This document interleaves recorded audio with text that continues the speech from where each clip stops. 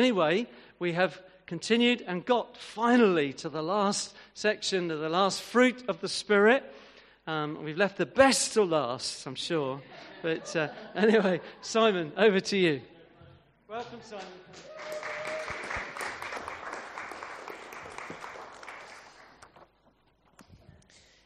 Good morning, everyone.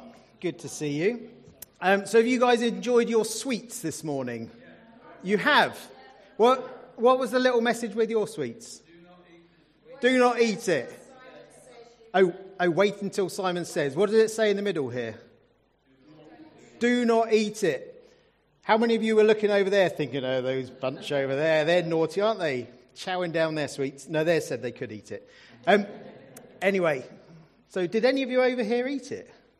Mike? It's fair enough. I mean, I don't have any authority to command you not to eat that sweet, so you're welcome to. So, what's this sermon on? Self-control. That's the one, isn't it? You would be surprised just how many hours I spent trawling through Dross on Facebook in preparation for this sermon. I have seen, on YouTube as well, I've seen the way that boats can fail in any possible way. I've seen boat crashes, boat sinks, all in preparation for this sermon. It's taken a lot of work. Self-control. I think it's ironic, but I'm not sure if that's the right word for it. Anyway, just listen to this little passage. It's from the Message paraphrase of the Bible. It says, "What I don't understand about myself is that I decide one way, but then I act another, doing things I absolutely despise. So if I can't be trusted to figure out what's best for myself and then do it, it becomes obvious that God's command is necessary. But I need something more. For if I know the law, but I still can't keep it, and if the power of sin within me keeps sabotaging my best intentions, I obviously need help. I realize that I don't have what it takes. I can will it, but I can't do it. I decide to do good, but I don't really do it. I decide not to do bad, but then I do it anyway. My decisions, such as they are, don't result in actions.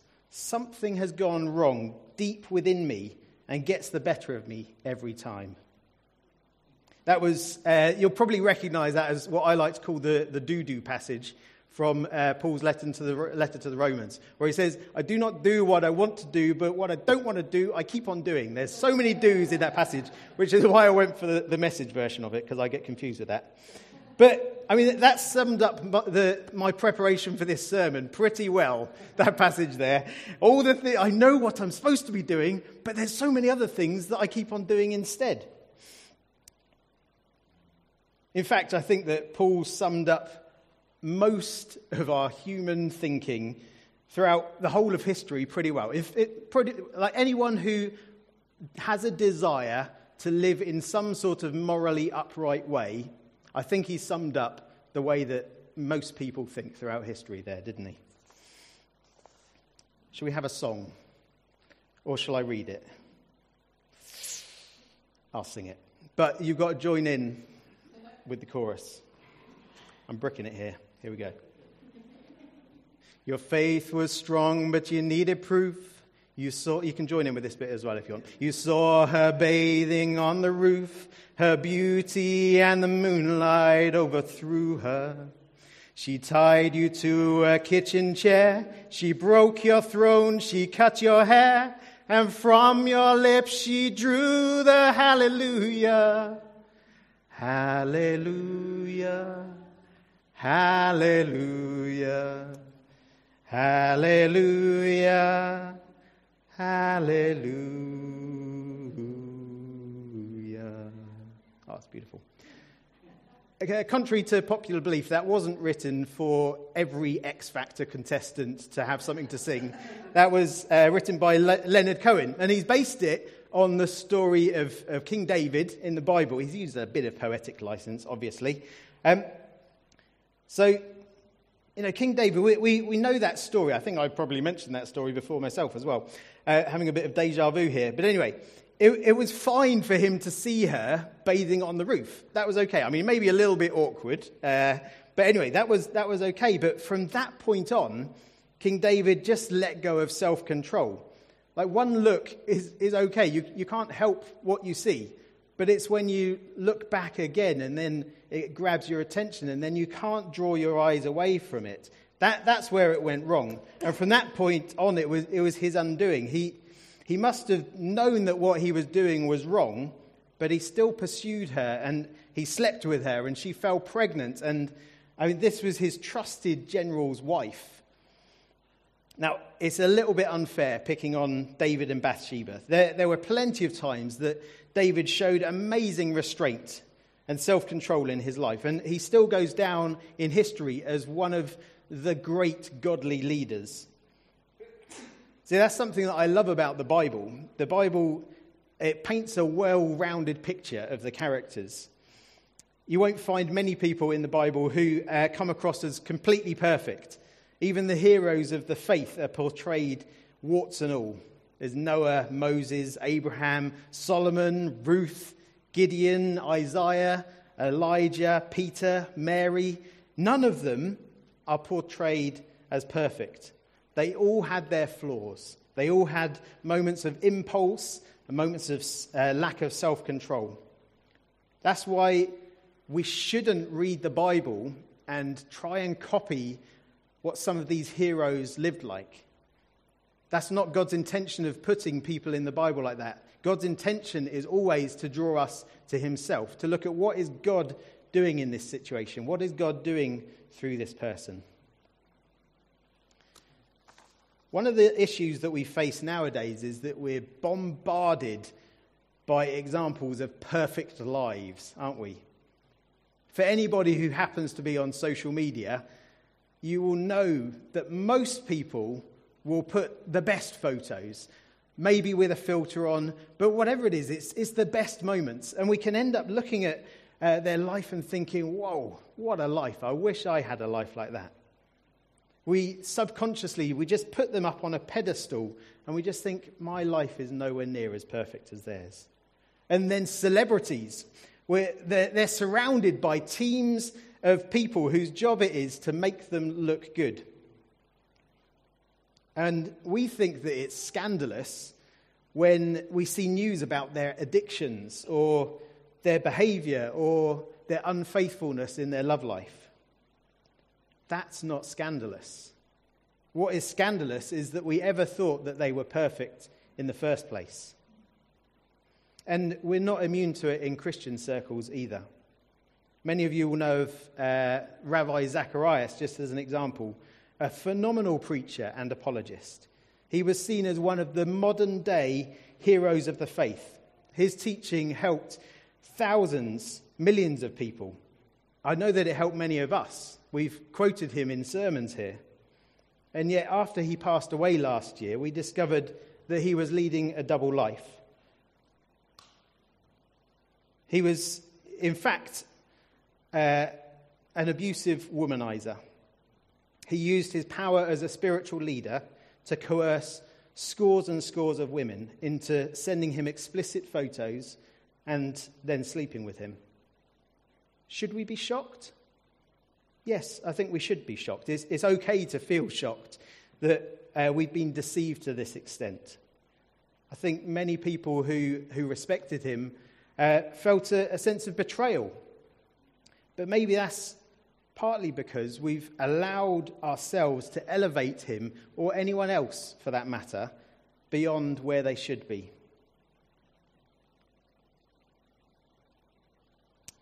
Paul again says, everyone has sinned and fallen short of the glory of God. Everyone.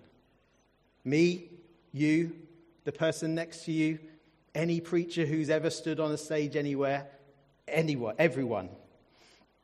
Now, we're not excusing his behavior in any way, just as I wouldn't excuse anyone's sinful behavior or lack of self-control. But the fact is that God puts all of us in the same boat when it comes to living a holy life. No one is perfect, not even one. To get to the root of this problem, we're going to go right back to the beginning of it all. Surely the first humans didn't have the same issues. They were created in a perfect world. We know the environment that they were in. It's described fairly well in the Bible. If only we knew how they felt. Well, that's where God steps in again, and he tells us how they felt. In Genesis 2:25, it says, "The man and his wife were both naked, but they felt no shame." No self-doubt, no turmoil like Paul experienced with his "I do not do what I want to do, but what I don't do." None of that. They lived in perfect harmony. So we're at chapter 2 in the Bible. If you imagine the thickness of a Bible, chapter 2 of the first book in the Bible. So far we've witnessed the creation of every star and planet and ocean and tree and animal, and the crowning glory of it all, the Nintendo Switch. No, not really. God created humans in his own image. And then what comes after chapter 2? You got it. Chapter 3. It all happens so fast. 2 chapters of wonderful perfection, and then bang, 1,187 chapters of the aftermath. Because it's written like that, it's so easy to think that no time elapsed for Adam and Eve living in harmony with God and creation. But that is the way that all humans were designed to be. That chapter 2 bit, that's how we were all designed to be. That's what we're destined for eternity. Now, like I say, we don't know how long they actually lived in paradise before Satan pitched up and messed it all up, but they had enough time to name every living creature on the planet, so I reckon they had a couple of days at least. It's got to take a while. Anyway, the moment that paradise was lost happens in chapter 3, verse 1. The serpent was the shrewdest of all the wild animals that the Lord had made. One day he asked the woman, "Did God really say that you must not eat the fruit from any of the trees in the garden?" "Of course we may eat fruit from the trees in the garden," the woman replied. "It's only the fruit from the tree in the middle of the garden that we're not allowed to eat." God said, "You must not eat it or even touch it, and if you do, you will die." "You won't die," the serpent replied to the woman. "God knows that your eyes will be opened as soon as you eat it, and you'll be like God, knowing both good and evil."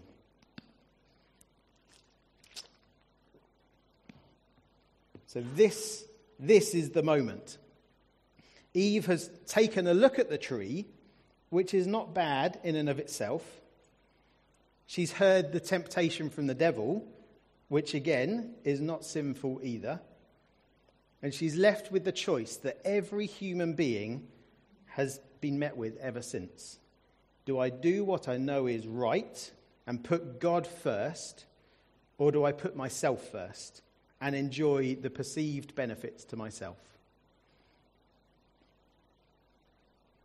The story carries on. The woman was convinced. She saw that the tree was beautiful and its fruit looked delicious, and she wanted the wisdom it would give her. So she took some of the fruit and ate it. She gave some to her husband, who was with her, and he ate it too. At that moment, their eyes were opened, and they suddenly felt shame at their nakedness. So they sewed fig leaves together to cover themselves.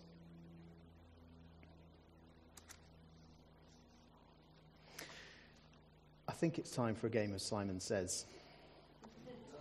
Simon Says, put your hand on the head. Simon Says, put your hands on your hips. Put your tongue out. Rick. Rick's out. Go on, out the church. You're off. Okay, just for you lot over there. Is it you lot there or you lot there? I can't remember who it is. Simon said you can eat your sweet now. But only if it says it on your piece of paper. Tell you what, those of you who have a piece of paper that says you cannot eat your sweet, yeah, you can if it says Simon Says. Yeah, there you go. You go for it. I feel bad for the kids who were sat in this column of the church here sitting there. What if we go out before Simon Says we can eat our sweets? Anyway, if any of you lot from the centre of the church here come back with your sweet next week, if you've managed self-control all the way till next week, you can have the rest of the bag of sweets. There you go. So Simon Says, that's my That's my simplistic way of how I think the world works. It's like Trump says, build a wall. Okay, we'll build a wall. The Mexicans can pay for it. He didn't say Trump says. Boris says lockdown. Boris says eat out.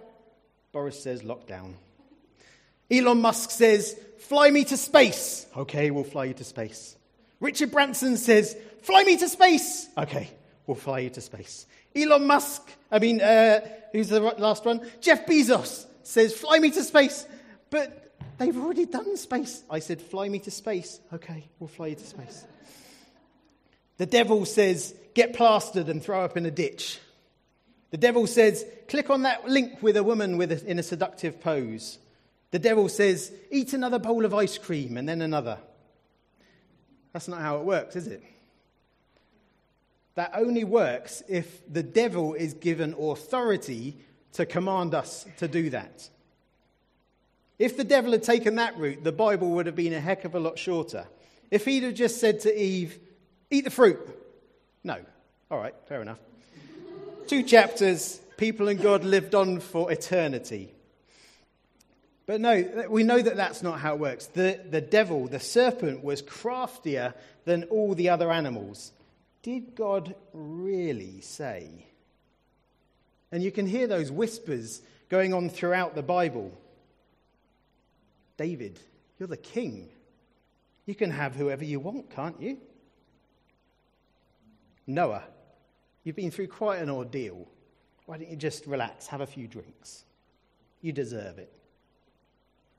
Peter, what use are you to Jesus if you're dead? Just pretend that you don't know him. You've got to look after yourself, haven't you? We've got to be aware of the lies that we hear. And it's not about the devil talking directly to us. We know how it works in our own life, don't we? The battle between our sinful nature, the bit that the devil loves, and the Spirit of God living inside of us. I wonder, what are those whispers that we believe? They'll be different for each one of us. Maybe it's, well, you're only admiring the beauty of the human form. Why not take another look?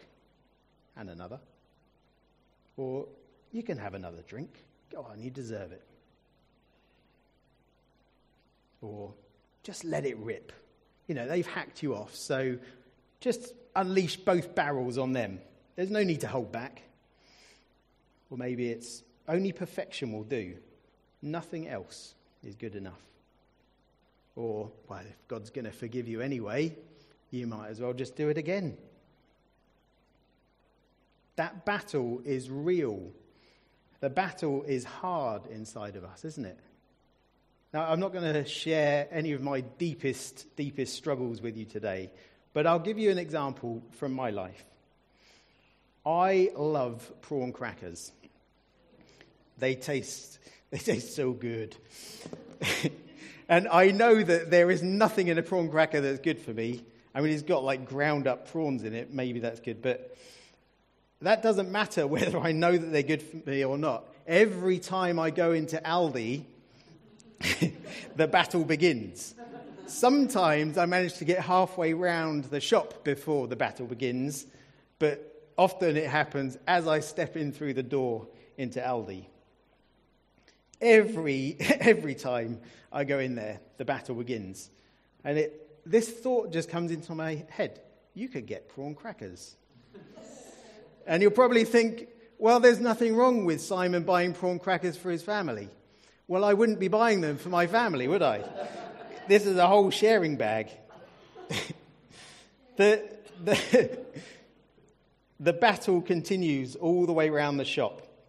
There's this inner dialogue that goes on inside me. You know, you could get them, but it's not healthy. Well, you could just eat a couple. But I know that the bag is going to be finished by the time I get home. Probably before I get home. Well, you've worked hard. You know, you're hungry. You deserve them. Sometimes I buy the crackers. Sometimes I don't. One of the techniques I found out is based on a biblical passage in 1 Corinthians. The temptations in your life are no different from what others will experience, and God is faithful. He will not allow the temptation to be more than you can stand. And here's the bit that I love. When you are tempted, he will show you a way out so that you can so that you can endure. Sometimes the way out is down the aisle with the nappies and juice. I know that that's a joke, but I think there is something serious that we need to get to grasp here. Sometimes the way out isn't to go past the thing that you know is going to be a temptation. Sometimes the way out is somewhere else. If I do buy them, there's only going to be crumbs left by the time I get home. I'm sorry, my family, but that's the way it is. Because I know that once I've given in to having one, who is it? The ones you pop, you can't stop. That's Pringles, isn't it? I don't really like Pringles so much. Prawn crackers, they should have that. Once you pop, you can't stop. I know that once I've had that first one, I'm a goner. That's it. The whole bag's gone. Now, you could probably replace prawn crackers with any of the things that humans struggle with self-control over.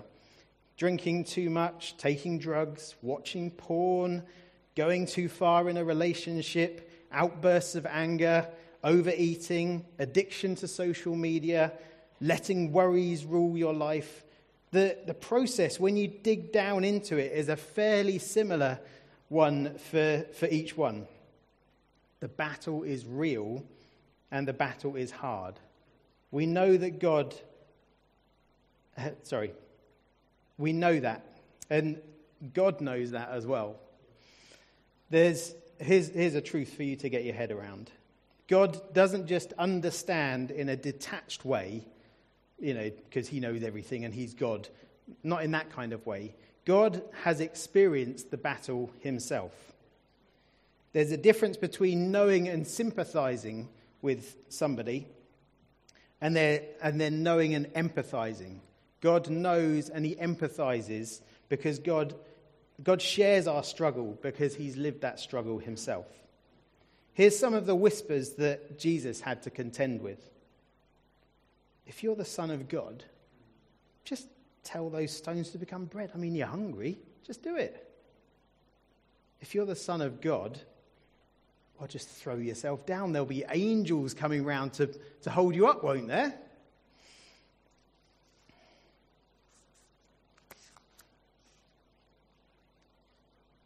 In Hebrews 4, we're told that Jesus was tempted in every way, just as we are.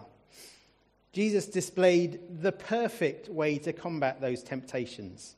He demonstrated perfect self-control, not just for those 40 days in the desert, but throughout his life. There must be moments where he could have just taken an easier route. I mean, ditching that bunch of disciples for starters. They just seemed to get in the way. And we know that in the Garden of Gethsemane, he begged God to find another way. I wonder what the temptation would have been for him just to take an easier route, not having to go to the cross. He could have walked away at any time, but he resisted that human temptation to do so, and he submitted to the Father's will, all because he loves us. So what do we take from this? Well, we should stand firm like Jesus did against temptation. It all just comes down to how strong-willed we are, how good a Christian we can be. So there you have it. Now you know what to look out for. It's all down to you to keep on the right side of the line, yeah? No. That's not how it goes. Listen to what Hebrews 4:14-16 says. Therefore, since we have a great high priest who has ascended into heaven, Jesus, the Son of God, let us hold firmly to the faith we profess. For we do not have a high priest who is unable to empathize with our weaknesses, but we have one who's been tempted in every way, just as we are, yet he did not sin. Let us then approach God's throne of grace with confidence, so that we may receive mercy and find grace to help us in our time of need. That's what we do. We come to the throne of grace. I mean, where did this topic of self-control come from? It's from the fruit of the Spirit, isn't it? It's not the fruit of hard work. It's not the fruit of living a pious life. It's the fruit of the Spirit. We've covered most of the fruit of the Spirit over the summer. And I bet if we asked around, most of us would prefer to talk about the other 8 fruit rather than talking about self-control. I mean, we love a bit of love, don't we? And who doesn't like a bit of joy?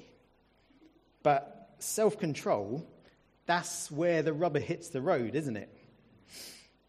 In fact, when you read the whole book of Galatians, Paul, where the fruit of the Spirit is based, it's in Galatians 4. 5. Thank you. In fact, Paul does seem to focus on our behaviour quite a lot. But it's always in the context of being under God's grace. We're going to read those passages in a bit that the fruit of the Spirit are found in. You don't have to live a perfect life to please God. He loves you. He gave his life for you.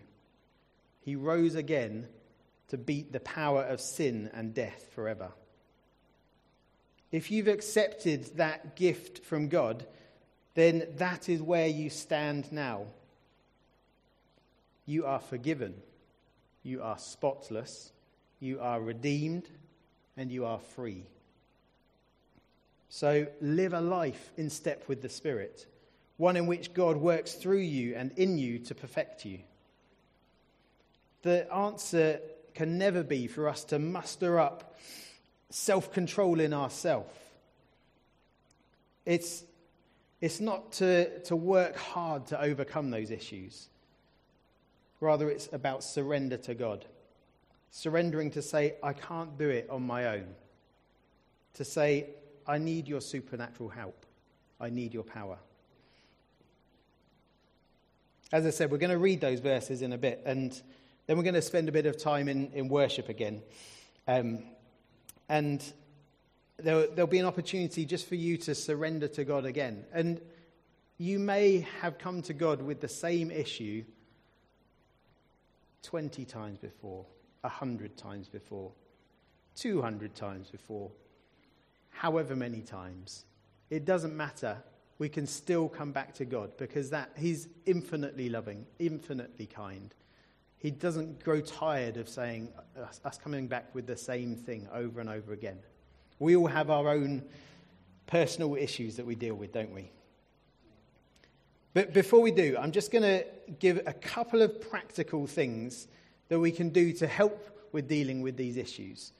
And don't take this list as an answer to your issues. The answer, as we've said, is surrender to God, submitting to him. But it's good to have a few practical pointers as well to help us. It's good to be honest with yourself. It's good to look for any of the patterns and triggers that lead you towards the behavior that you know that you want to avoid. What helped me yesterday, actually, was Faith went shopping with me. And it didn't even cross my mind, just having somebody else there. That's another one. Don't go it alone. Talk to somebody, non-judgmental, who you can be accountable to.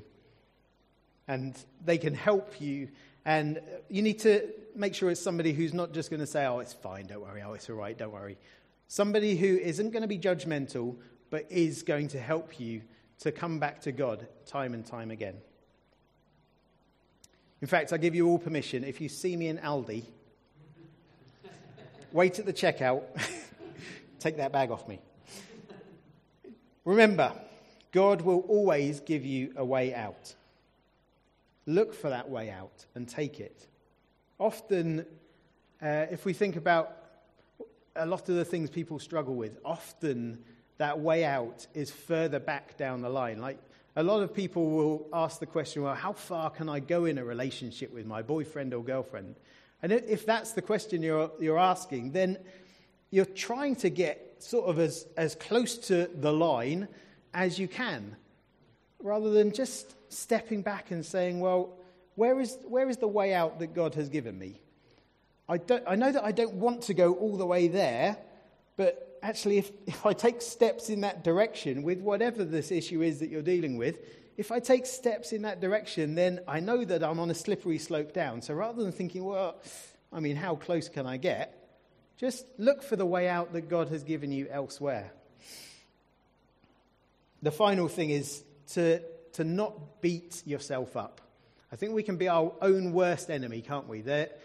There aren't a lot of people who look onto our life and pick holes in it and say how rubbish we are, but I know for myself I'm the best one at doing that.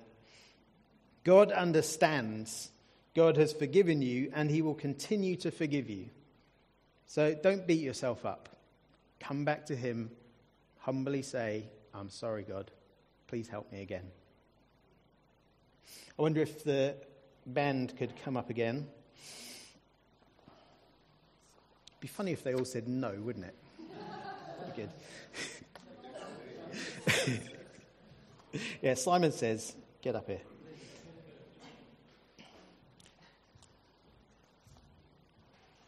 So I'm just going to read a few of the verses before where Paul talks about the fruit of the Spirit, just to give a little bit of context. And you'll notice how much he talks about behavior. But what is the answer? It is the fruit of the Spirit. You, my brothers and sisters, were called to be free. So I say, walk by the Spirit, and you will not gratify the desires of the flesh. For the flesh desires what is contrary to the Spirit, and the Spirit what is contrary to the flesh. They are in conflict with each other. That was the flesh. They are in conflict with each other. Are you going to do that for... No, okay. Sorry, I've lost it now. But if you are led by the Spirit, you are not under the law. The acts of the flesh are obvious. Sexual immorality, impurity and debauchery, idolatry and witchcraft, hatred, discord, jealousy, fits of rage, selfish ambition, dissensions, factions and envy, drunkenness, orgies and the like. I warn you, as I did before, that those who live like this will not inherit the kingdom of God. But the fruit of the Spirit is love, joy, peace, patience, goodness, kindness, faithfulness, gentleness, and self-control. Against such thing there is no law. Those who belong to Christ Jesus have crucified the flesh with its passions and desires. Since we live by the Spirit, let us keep in step with the Spirit. Let's not become conceited, provoking and envying each other. So as we go into another time of worship, if you want to come forward and pray with somebody, nobody's going to ask you, what do you want prayer for? But if you do want to pray with somebody, do come up and somebody would be glad to pray with you. Or just turn to the person next to you and pray with them. But as we come into this time of worship, I'm just going to read these words from James 4:10 to remind us what we're doing. Humble yourselves before God. Resist the devil, and he will flee from you. Note the first bit is humble yourselves before God. It's not about us trying our best to be strong enough. Humble yourselves before God. We've got a time now where we can humble ourselves before God and ask him to help us. Thank you.